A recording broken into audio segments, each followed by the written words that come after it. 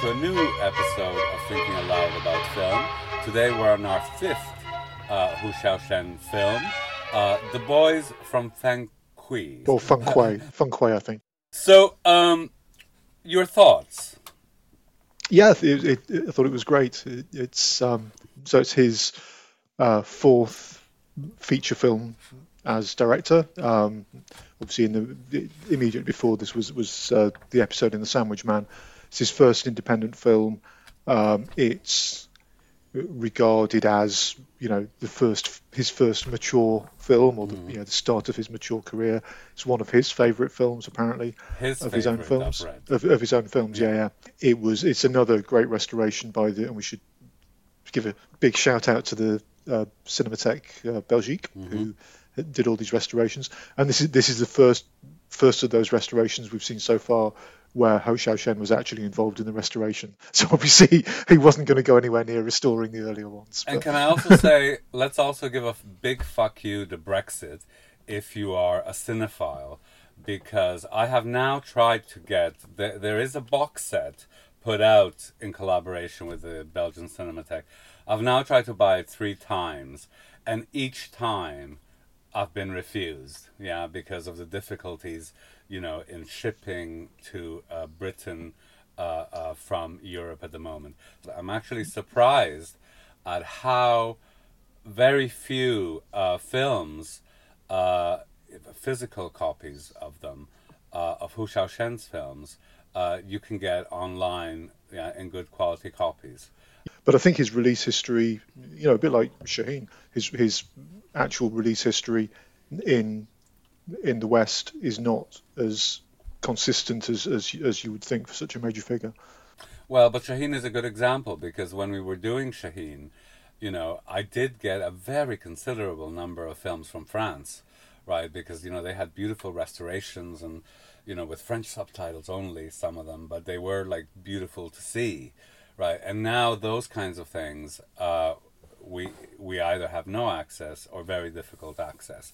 So, and I must add to that, so big fuck you to Brexit, but a big thank you also to Mubi, right, for making these available to us, because, they are really wonderful, and I just kind of love, this progression that we're seeing. Yeah, we talked about this on one of the Shaheen podcasts, I think, the difference between Mubi as a curated service where they're giving you a kind of hand-picked selection of films with a context, and you can just do your sort of journey through a genre or through a director, and contrasting that with Netflix, who also have more interesting stuff on than you would think, but it's kind of dumped on there, and you have to sort of do your own work to explore it. Both approaches are interesting, but I think I do. The reason we've now done these 5 podcasts is we started off just by watching Cute Girl, which happened to be on Mubi, and then work through there. So so the good thing about seeing all of these things in chronological order is that you can see change and development, and I was really struck by The Boys from Feng Kui, also called All the Youthful Days, by the way, because I think there are some things about it that I think are just great cinema. They're gobsmacking, really, so all those extraordinarily elegant long takes that are kind of in the middle distance, but they're framed either from indoors or with a corridor on the horizon, right? There's this beautiful shot in the market where the boys are in the foreground. There's a street where cops and horses passes. There's an alleyway that goes further up, and then you see the other street, and you see like this frame that's kind of like alive. It's a whole world, just from where the camera is placed, from the camera placement alone. And then all of those scenes. So when they move to the big city of their area, they land in this apartment, with a couple across the balcony, right? And so many of those scenes are filmed so elegant. So the camera pans down, you see the people come up. They come up through the stairs. Hu Xiaoshen is not afraid to let time lapse. So you see nothing as they cross from one window to another. And then the camera pans and they're in the room. And then, kind of the characters move into the room and you see them framed through a window, right? It's just beautiful and elegant and meaningful. I mean, I love the way it kind of established the relationship between where their flat was. I think, well, it was a room rather than a flat, and where the couple's room was, and the, the corridor you go down, and so you could see how they could see each other from the flats. The other thing I really liked about those scenes in the flat is he kind of repeated the same shot over and over again. So every time they arrived back at the flat, the building, it was always the same shot of the space, and then different things would be happening. So you'd start off showing the entrance to the building, they'd walk through the entrance, and then it would pan up to the couple's flat, and that seemed to happen each time. So there was different action going on within the same shot. So you had a really good sense of that physical space. I really like that. I also love the contrast between the soundtrack and what you're shown. So at the very beginning of the film, for example, you're shown poor people living in this, boondock. The kids are really bored. They're like teenagers, and so their boredom leads them to mischief and petty crime. It's often backed up by really glorious, classical music, that kind of elevates and, kind of not quite deifies them, but, accords them a respect and, a weight and so on, that, let's say, a rock soundtrack wouldn't. It would just have been mischief or boredom. This is kind of, mischief and boredom, but of people who are worthy. Yeah. So I thought that was really beautiful, really. And I also loved the elegance and economy with which the film goes into flashback. Yeah, so which reminded me a little bit of the way he handled flashbacks in the Sandwich Man, where it's kind of signaled by the overlapping dialogue. There's a lot of overlapping dialogue, which is very interesting in itself. How one moment carries into another, right? Because that's the significance of it. The overlapping dialogue bridges those two times, which is really, I think, fascinating. But I'm here talking specifically about a camera move, right? So you see the young man, his father has died, and then, the camera moves from him, and it moves into the past. Yeah, there's his father as a young man, and him as a young man. Yeah, and, there's no signaling, and there's no problem with the not signaling. Yeah, the camera move does it. Yeah, it's kind of very economical and doesn't always explicitly tell you things, but it's really clear what the connections are. So there's a sequence, for instance, early in the film, you see some scenes with the boys and with other people in the village, and then you see this scene of a kind of middle-aged man sitting in the sun, and a woman tells him to move, and then you realise he's got brain damage and he's got some kind of dent in his head, and you don't really know the connection with the other characters. And then a little later, you then just get this flashback of one of the central characters remembering his father being hit in the head by a baseball, and it's like immediate. The connection is made very clear without anyone. Yes. No one says at that point, "Oh yeah, remember, oh yeah, that's your father being, and that's your father in the chair." It's just okay. It all clicks into place really nicely. Yeah, it's very beautifully done because this is the big trauma of this young man's life. Yeah, that in effect he lost his father, but his father's always there, gaga, requiring attention and being fed, and so he becomes both an absence and a problem, a task to do. And there's the film is very wonderful about showing the resentment and the slight anger and the refusal to acknowledge, and then also a kind of ultimate sense that when his father was there, he was loved. That his father loved him, which is kind of how the film ends. So it's a film, I think, that also has like great depths. Yeah, because really, I mean, if we talk about the plot, I mean, it's a very simple plot, really, but there's clearly a lot going on under the surface. But I mean, the plot really is just these boys. They're kind of in between the end of school and their military service, and they're just drifting around. They haven't got anything to do, so they just drink and get into fights.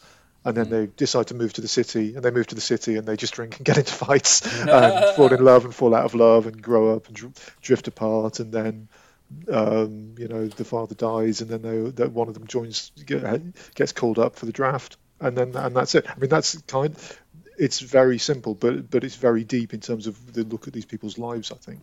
Yeah. You're saying it's very simple, but that's quite a lot of plot that you've been recording. Yes, yes, actually. Because when you think about it, yeah, I mean, it's quite a short film. It's about an hour and 40 minutes, and there's a lot packed in. There's presumably a lot of time has passed in these lives, and yeah, there's a lot of characters, a lot of complicated interactions. It doesn't all, sometimes there are it's a bit of an ellipsis, and it doesn't really tell you why something has happened, or because at one point the boyfriend of the couple across the hall goes to sea, and so one of the boys is kind of maybe falling in love with the neighbour woman. And there's a bit of a gap. You don't really see how, and you know that relationship's been developed because he travels to meet to her hometown, but it's not clear. You're not really told what's happening. You just kind of understand it, and you also understand how these boys are drifting apart, because one of them is, they'll get jobs in the factory, but one of them is brawling and making new friends and drinking. Another is trying to kind of improve himself, and he's trying to learn Japanese from a tape recorder, and you get this sense of people growing up and drifting apart in the way that people do. Yes. So this film is a turning point in his career, and you can see why that is so. But it is also a continuation. So one of the things that we remarked in our last podcast on The Sandwich Man was the similarities that the film seemed to have in some ways to The Bicycle Thief. And you could argue that maybe that was a bit far-fetched. But I think the influence of neorealism, of Italian neorealism on his work, becomes really clear and vivid in this film. Yeah, so the film, cites Rocco and his brothers, the Luchino Visconti film.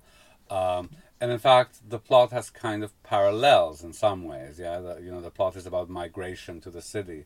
There's a couple of interesting things about that. The first is that I found a pointer to an interview where Hou Hsiao-hsien claims that they were filming the cinema interior was filmed in Taipei, and because someone asked him, what about the influence of neorealism and Visconti, and he claims they turned up at the cinema, and he said, we need to have a film showing on the screen while this scene happens.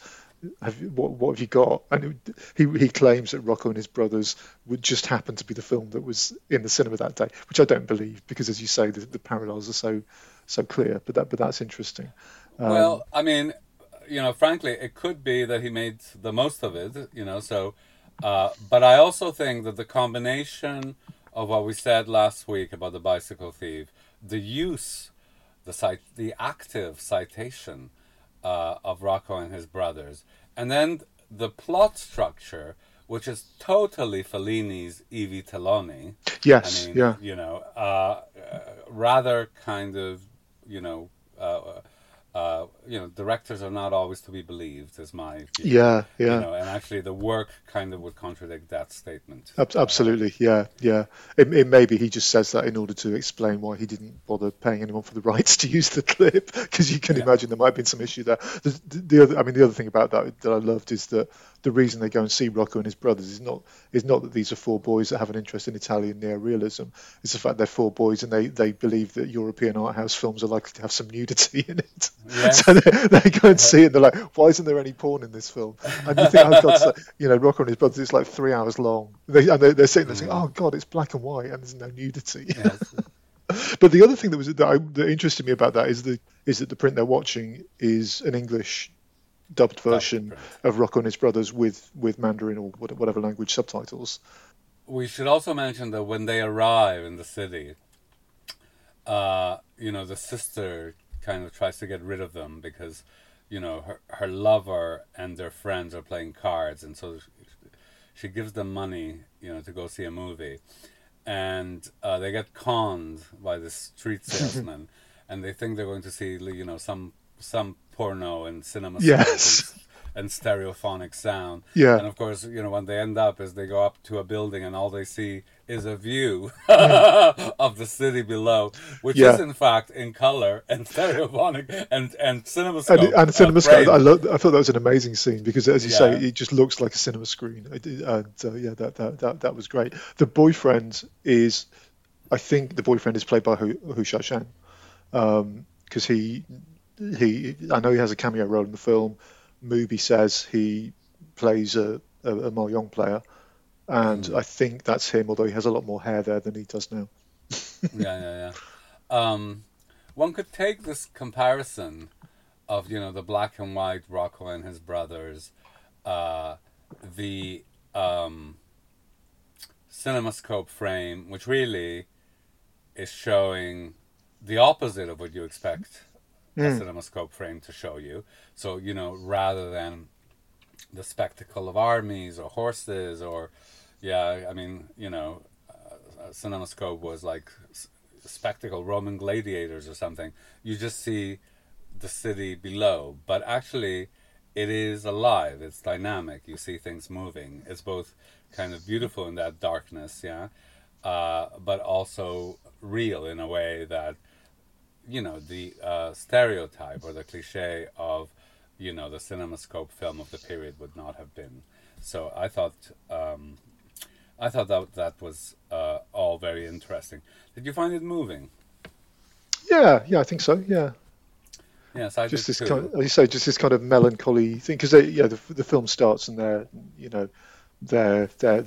young guys just hanging out together, just having fun, and it's just the way they sort of drift apart, go in different directions. I mean, this is not an unusual plot, right? This is kind of American Graffiti or whatever, whatever film you want to quote. Except actually, I would argue it's, well, I guess it is American Graffiti, but there is something about there's a kind of a potency, an urgency, a kind of an existential carapace, to these seemingly minor events in life that is brought to bear by the military service.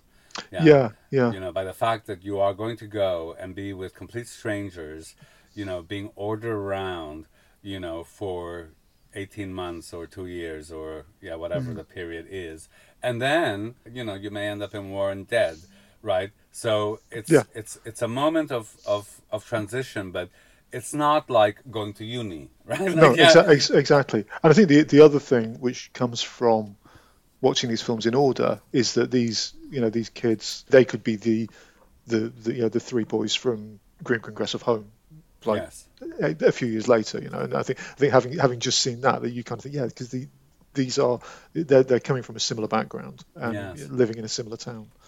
There are some things that you can see recur in Hu Shaoshan's films.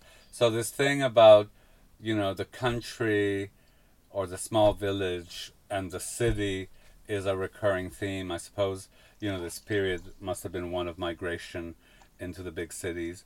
And I think one of the things that I really like about the film is how it's both very particular, right? So all that sociocultural, economic context you can see unfold and being reflected in the film.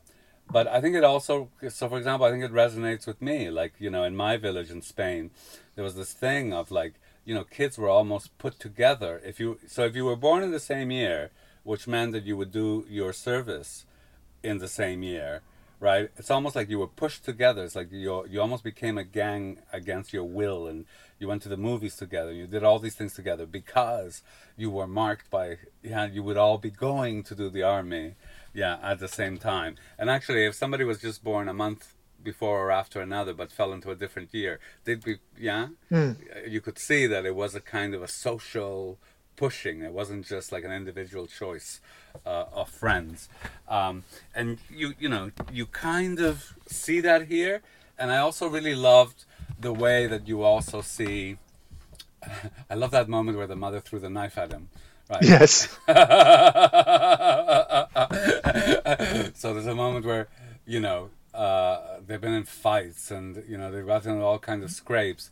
And actually, the I suppose another thing to mention, which again reminded me of Spain, is that what's important is not the individual, it's the family. So, a child's actions affect the whole family, right? So when they hurt a guy and he goes to hospital, the family is liable for the debt, yeah? Not just him individually, which affects expectations, responsibilities, yeah? And so there's a moment where the teenager says, "I'm going to kill him," and the mother says, "You're not going to kill anybody," and throws a knife at him, right? The knife she's cooking with, and you go, "Wow," right? Like, yeah, it's kind of, and she nicks his knee, and of course she's immediately regretful and so on. But you could see the frustrations, and also the danger, like, if that knife had landed differently. Yeah, yeah. Yeah, I love the way those fights were filmed, by the way, because generally he'd keep the camera still, and Yes. the fight would kind of start in the middle of the frame, and then it would go off screen, and Yes. so you could, you knew all this mayhem was going on, but then they'd kind of just come in and out of the frame. Yes, I also liked to say realism is maybe not to be too specific, but I like the way that the fights also seem real. Like the kinds of fights you'd see downtown in Birmingham on a Saturday night, right? They're clumsy and inelegant, and people are hitting with their feet and their hands, and they're not landing blows, and yeah, it's not like this movie fighting where it's all like elegant kung fu or something. Exactly, yeah, it's like the fighting scene real. I mean, there's a couple of really great dance scenes that also seem quite real. That scene, I love that scene where they're just doing that silly dance to try and impress the girl at the Yes. seaside. And what I loved is you sort of see them doing the dance just with them in the frame, and it almost looks impressive. And then you just kind of see it from her point of view. The camera moves back, like and you see it through idiots. the doorway. And she's like, "Oh, come on!"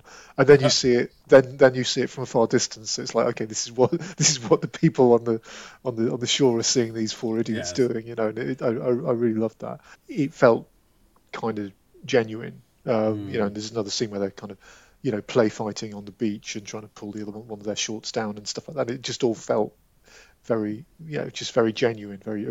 You kind of felt there was a real friendship between these characters, I think.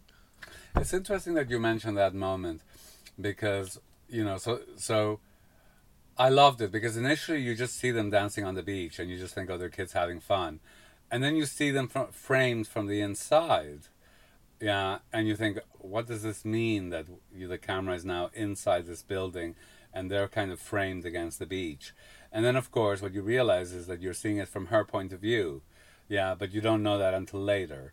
Yeah, and so when you see her point of view, I agree with you. That's the feeling that you get. It's like a rolling of the eyes. Yeah. But then the shot that, the long shot where you're seeing it kind of from the mainland, I suppose, yeah? It had, I mean, it could have the effect that it's how other people walking by might see them. Yeah, definitely, right? But it also felt elegiac to me. It also felt like a memory. It's like, this is what our youthful days were like. Yeah, so we were idiots, but it's also lovely. Yeah, like, Yeah. the long distance camera, and also what feels like a slowing down of the film. Yeah, I'm not too sure of it, but it felt like the movements were slower. Yeah. I mean, in shot. terms of that memory thing, I think while the actual plot of the film is not autobiographical, it's kind of just remembering youthful exuberance and the kind of things you were trying to do at the time. Yeah, exuberance might be the wrong word, really, because yes, exuberance in the sense of energy, but you also get a sense of a typical teenage sense of feeling, right? Of frustration, boredom, loneliness, confusion, right? It's not just kind of exuberance. It's almost like, I don't know, you're in a musical and everything's lovely. Yeah. This is kind of, energy, yeah, but energy also accompanied by boredom, frustration, yeah, confusion, all of those things. I mean, you really get the sense, kind of, in the lead character, how troubled he is, and what he can't articulate. Yeah. So something else we should mention is the writer. So this was written by a woman called Chu Tianwen, who Mm-hmm. was a really important collaborator, or is a really important collaborator of Hou Xiaoshen. She has written, as I understand it, she's written all of his films, or pretty much all of his films since then, right up to and including The Assassin. I also, in my reading, came across the influence of a book written by Wen Tianxiang. So it's called The Autobiography of, it looks like Zhen Kangwen, on the aesthetics of film, on reflexivity, on an observational style. And he said that reading this book changed his way of doing cinema. And you could really see a change between this film and the three previous ones. Yeah, that is Yeah, quite yeah. marked. Though interestingly, I also read that this was a flop. So whereas the Green Grass of Home had been a big success and had been nominated for the Golden Horse Awards, I want to be Mm, specific because actually I was reading a Robert Sklar on Hu Xiaoshen, and and he was a Marxist, writing on working class actors and stuff like that, mm. and I really admire him. But you could see American imperialism at work by, see, he would say, "Oh, the Green Grass of Home won the equivalent of the Oscars, or no, was nominated for the equivalent of the Oscars, yeah, in Taiwan," without actually bothering to find out what the name of that was, right? Yes. Like you would never refer to Cannes as the French equivalent of whatever, or Yeah, Venice, yeah, yeah. So yeah, there's this yeah, kind of, on the one hand, the drive to study it and analyze it is driven by a good thing, but then there's also like this kind of carelessness for others that you can't even, mm. be bothered with. And by the way, so it's called the Golden Horse Awards. And before anyone accuses us of the same thing, we apologize and we just have difficulty in finding out things like what the characters are called. I checked on IMDb and Wiki, can't find them. I have no Chinese whatsoever and certainly can't read it. So, and without making this, you know, a huge research project, rather than a viewing pleasure, we may also fall into that trap. I've found a couple of interesting articles which I'll send you links to, and I think there is quite a bit out there about this. But I also found, in terms of names of stuff, um, about half the articles I read talked about Feng Kuei as the name of their village and the island. I can't remember what and gave the name for the island.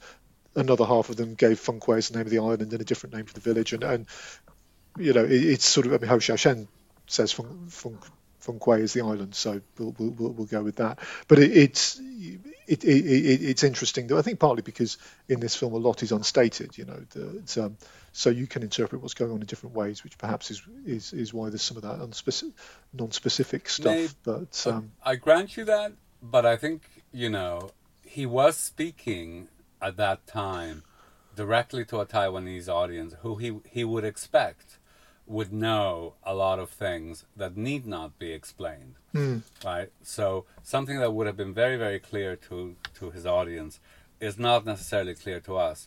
And I do think that it is the critic's task to make those things clear. yeah, Yeah. absolutely. But So, and I guess in terms of contemporary response to this in Taiwan, I mean, he was his first three films were explicitly commercial cinema, so you assume that what commercial cinema in Taiwan at that time wanted was, pop stars, they wanted songs, they wanted glossy cinemascope.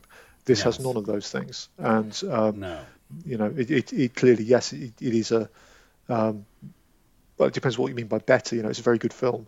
It's an excellent film. It is a better film than the other three, but the other three are very enjoyable pieces of cinema too. Um, Yes.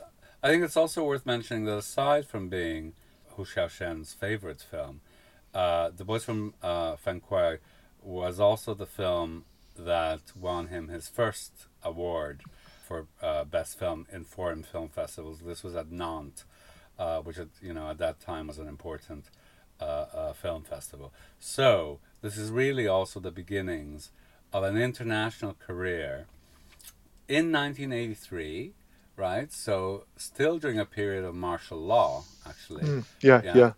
So which would have bought him a lot of protection and freedom. Foreign awards are significant in culture, particularly in small nation states. So I think all of those things are very, very interesting. That's not, however, what makes the film interesting. I think the film is interesting because it's very beautiful and it's very moving, and you recognize yourself in it, and then you think, you know, how could you possibly recognize yourself in it? You know, you're a gay 59-year-old, 58-year-old, you know, from Spain who grew up in Montreal, whereas, you know, this is like a small, you know, village in an island in Taiwan, and yet, you know, kind of you do, which I think is really quite an extraordinary achievement. It's interesting because the thing is, I mean, it's 82, 83, and these boys are sort of 15, 16, 17, whatever, and which is about the age I was then. And so in terms of, and it's interesting watching them in terms of culture, in terms of, you know, at one point they're running a stall selling presumably pirated cassette tapes and stuff like that. And it's sort of, you know, you're just recognizing like 1980s pop culture there from and the similarities between, you know, European and Taiwanese pop culture were interesting. So yeah, there's some very 80s clothes going on, like Fido Dido. Well, it wasn't Fido Dido, but you know, the T-shirt he's wearing with the cartoon drawing on. So it's kind of, I think that's one thing that made me relate to it. But I think there is a, you know, okay, not most people watching this film are not from a Taiwanese fishing community and are not going to be called up for military service these days, probably in most places. But you know, it is universal, this whole thing about, you know, growing up, moving away from home, trying to do something in a new town.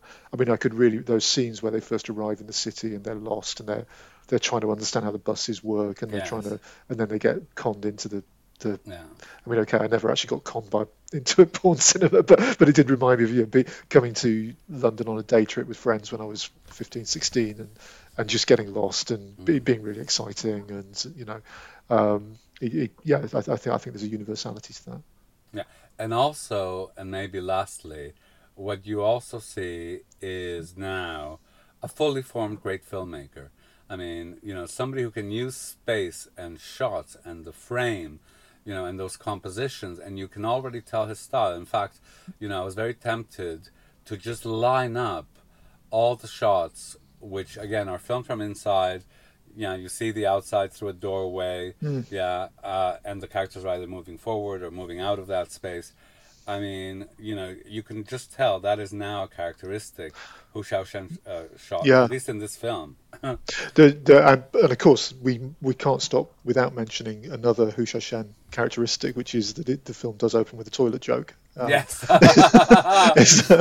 So 5 films, 5 toilet jokes. And so in this one, you know, one of the guys goes to this little toilet cubicle on the road, and then his friends kind of basically spit beer at him through the window, so he comes out again in his pants. Very similar to the toilet joke in The Sandwich Man. But it kind of really struck me that here it's right at the beginning, and the toilet joke happens, and the guy's running away in his pants.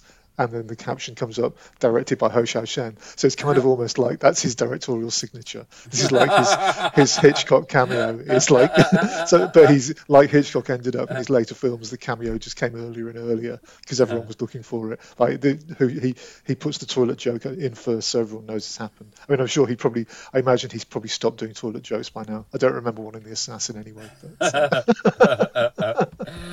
All right. So we're going to end it here. I mean, I'm finding it richer and richer as we proceed. Thank you very much for listening. We are thinking aloud about film. I'm Jose. I'm Richard. Thank you very much. Bye-bye. Bye.